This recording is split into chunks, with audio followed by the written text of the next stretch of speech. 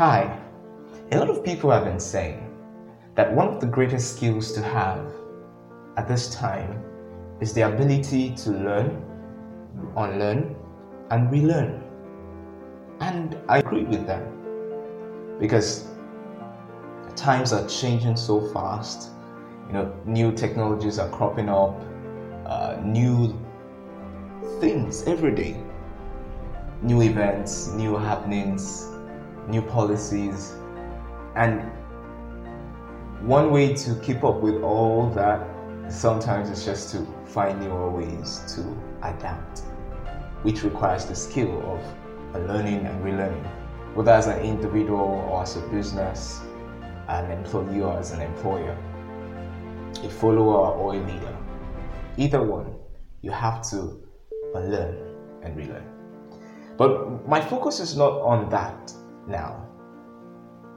What I've found interesting is that the concept of unlearning and relearning is not just about now or about these times. It has been from the beginning. It has been God's way of operating with man. God always brings man to that place where he has to unlearn things in his past, unlearn cultures in his past, unlearn certain things that he has been exposed to and educated on, and then relearn the ways of God. And this is my focus for today. I believe that God is willing to help us unlearn some things that have defined our lives so far and help us relearn things that will define our present and our future to give us a glorious one. I believe that God is calling us to begin to see newer ways through which He's operating, both in this time and even in the future. But unfortunately, many people are unwilling to take that step of faith into the new, take that step of faith into the unknown, because, well, there's the fear of the unknown. But I want to show you something interesting today as the Spirit of God helps me. I want us to see that Jesus, while on earth, interacted in this manner during his ministry with almost everyone that came in contact with him and had a special encounter with him. Now, let's look at the healings that Jesus did. Almost every time, if someone walked up to him, he would ask, "What do you want?" For example, blind Bartimaeus. Jesus was passing by. Bartimaeus was blind and he heard the noise. He heard a lot of people walking and he was asking, "Oh, what's going on? What's happening? Why are a lot of people on the streets today?" And someone told him, "Oh, Jesus is on the street." And then he started shouting, "Jesus, Son of David." He kept yelling his name, shouting, because he wanted to catch his attention. But people were trying to shut him up. "Oh, keep quiet. What do you want from him?" But Jesus heard him and walked up to him and asked him, asked a blind man, "What do you want?" Now, at that point, Bartimaeus could have asked for anything, but he asked for one thing: to receive his sight. Now, Bartimaeus could have thought, I've lived my whole life being blind. I don't know how it feels to see. I don't know how it feels to live life with an eyesight functioning. Maybe I should just remain blind and let Jesus pass, or just ask him for money, or just, ask him for any other thing.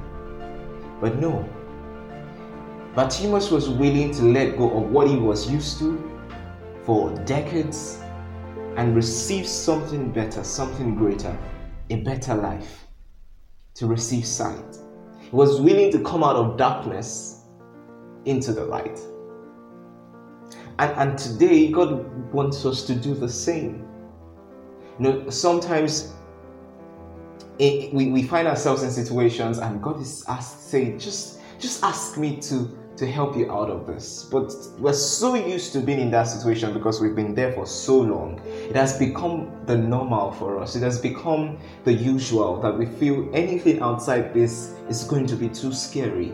It's going to overwhelm us. But God is saying, I am with you. I am available to you. Now there was this time when Jesus did something that I would say was an exception to his style of healing or miracles. Now he went to the pool of Bethesda, where a lot of people who had various infirmities would stay, and he saw a man who had been there for almost 4 decades. And he walked up to the man and asked him a very simple question: will you like to be healed? The man responded saying, well, I've been here for so long and I don't have anyone to push me to the pool when the angel of God comes to stir the water for me to get my healing.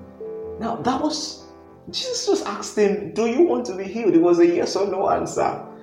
And he started explaining what his situation was. That is what a lot of people do. They try to explain why they are in what they are. They try to explain who hurt them. They try to explain why they can't go further. They try to explain why they are stuck. They try to explain why they are in pain, why they are afraid. But God is saying, hey, that's not my question. My question is, do you want to get out of it? Do you want to let go that thing you're holding on to that is stopping you from seeing my light, that is stopping you from experiencing my greatness? Do you want to let go? Well, Jesus, after the man finished explaining the story, Jesus just said, stand up and walk. Because you don't need to get into that pool to get your healing. You don't need that person to get what you need. God is there for you. God is with you. Stop holding on to a relationship as life support. Stop seeing your job as your source of livelihood. God is there for you. Now, I'm going to be sharing with you some things that I believe God wants us to let go in exchange for what He's offering.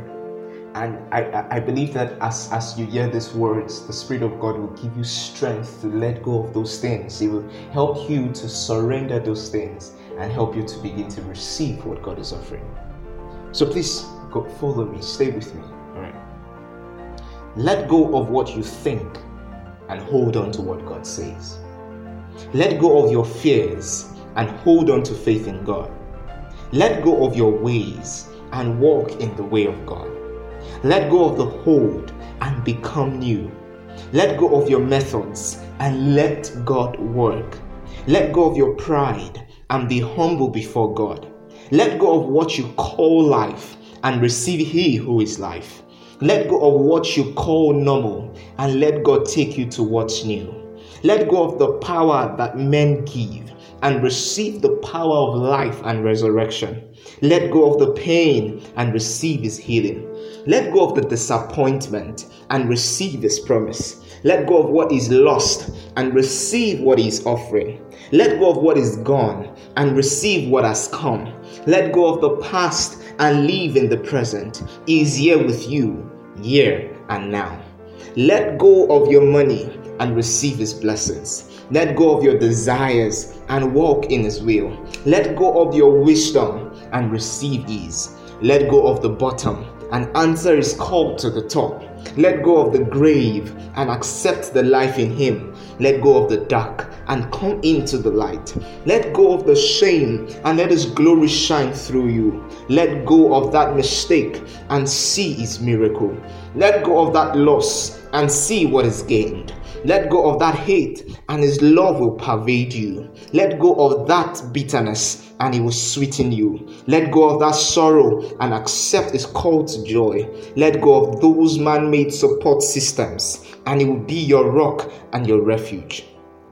Let go of those man-made protection and it will be your shield. Let go of your worries and it will make you merry. Let go of your pursuit for fame and accept greatness in Christ Jesus. Let go of your gold and become his treasure. Let go of your flaws and it will be your perfection. Let go of your timing and it will be your satisfaction. Let go of the temporal for his eternal.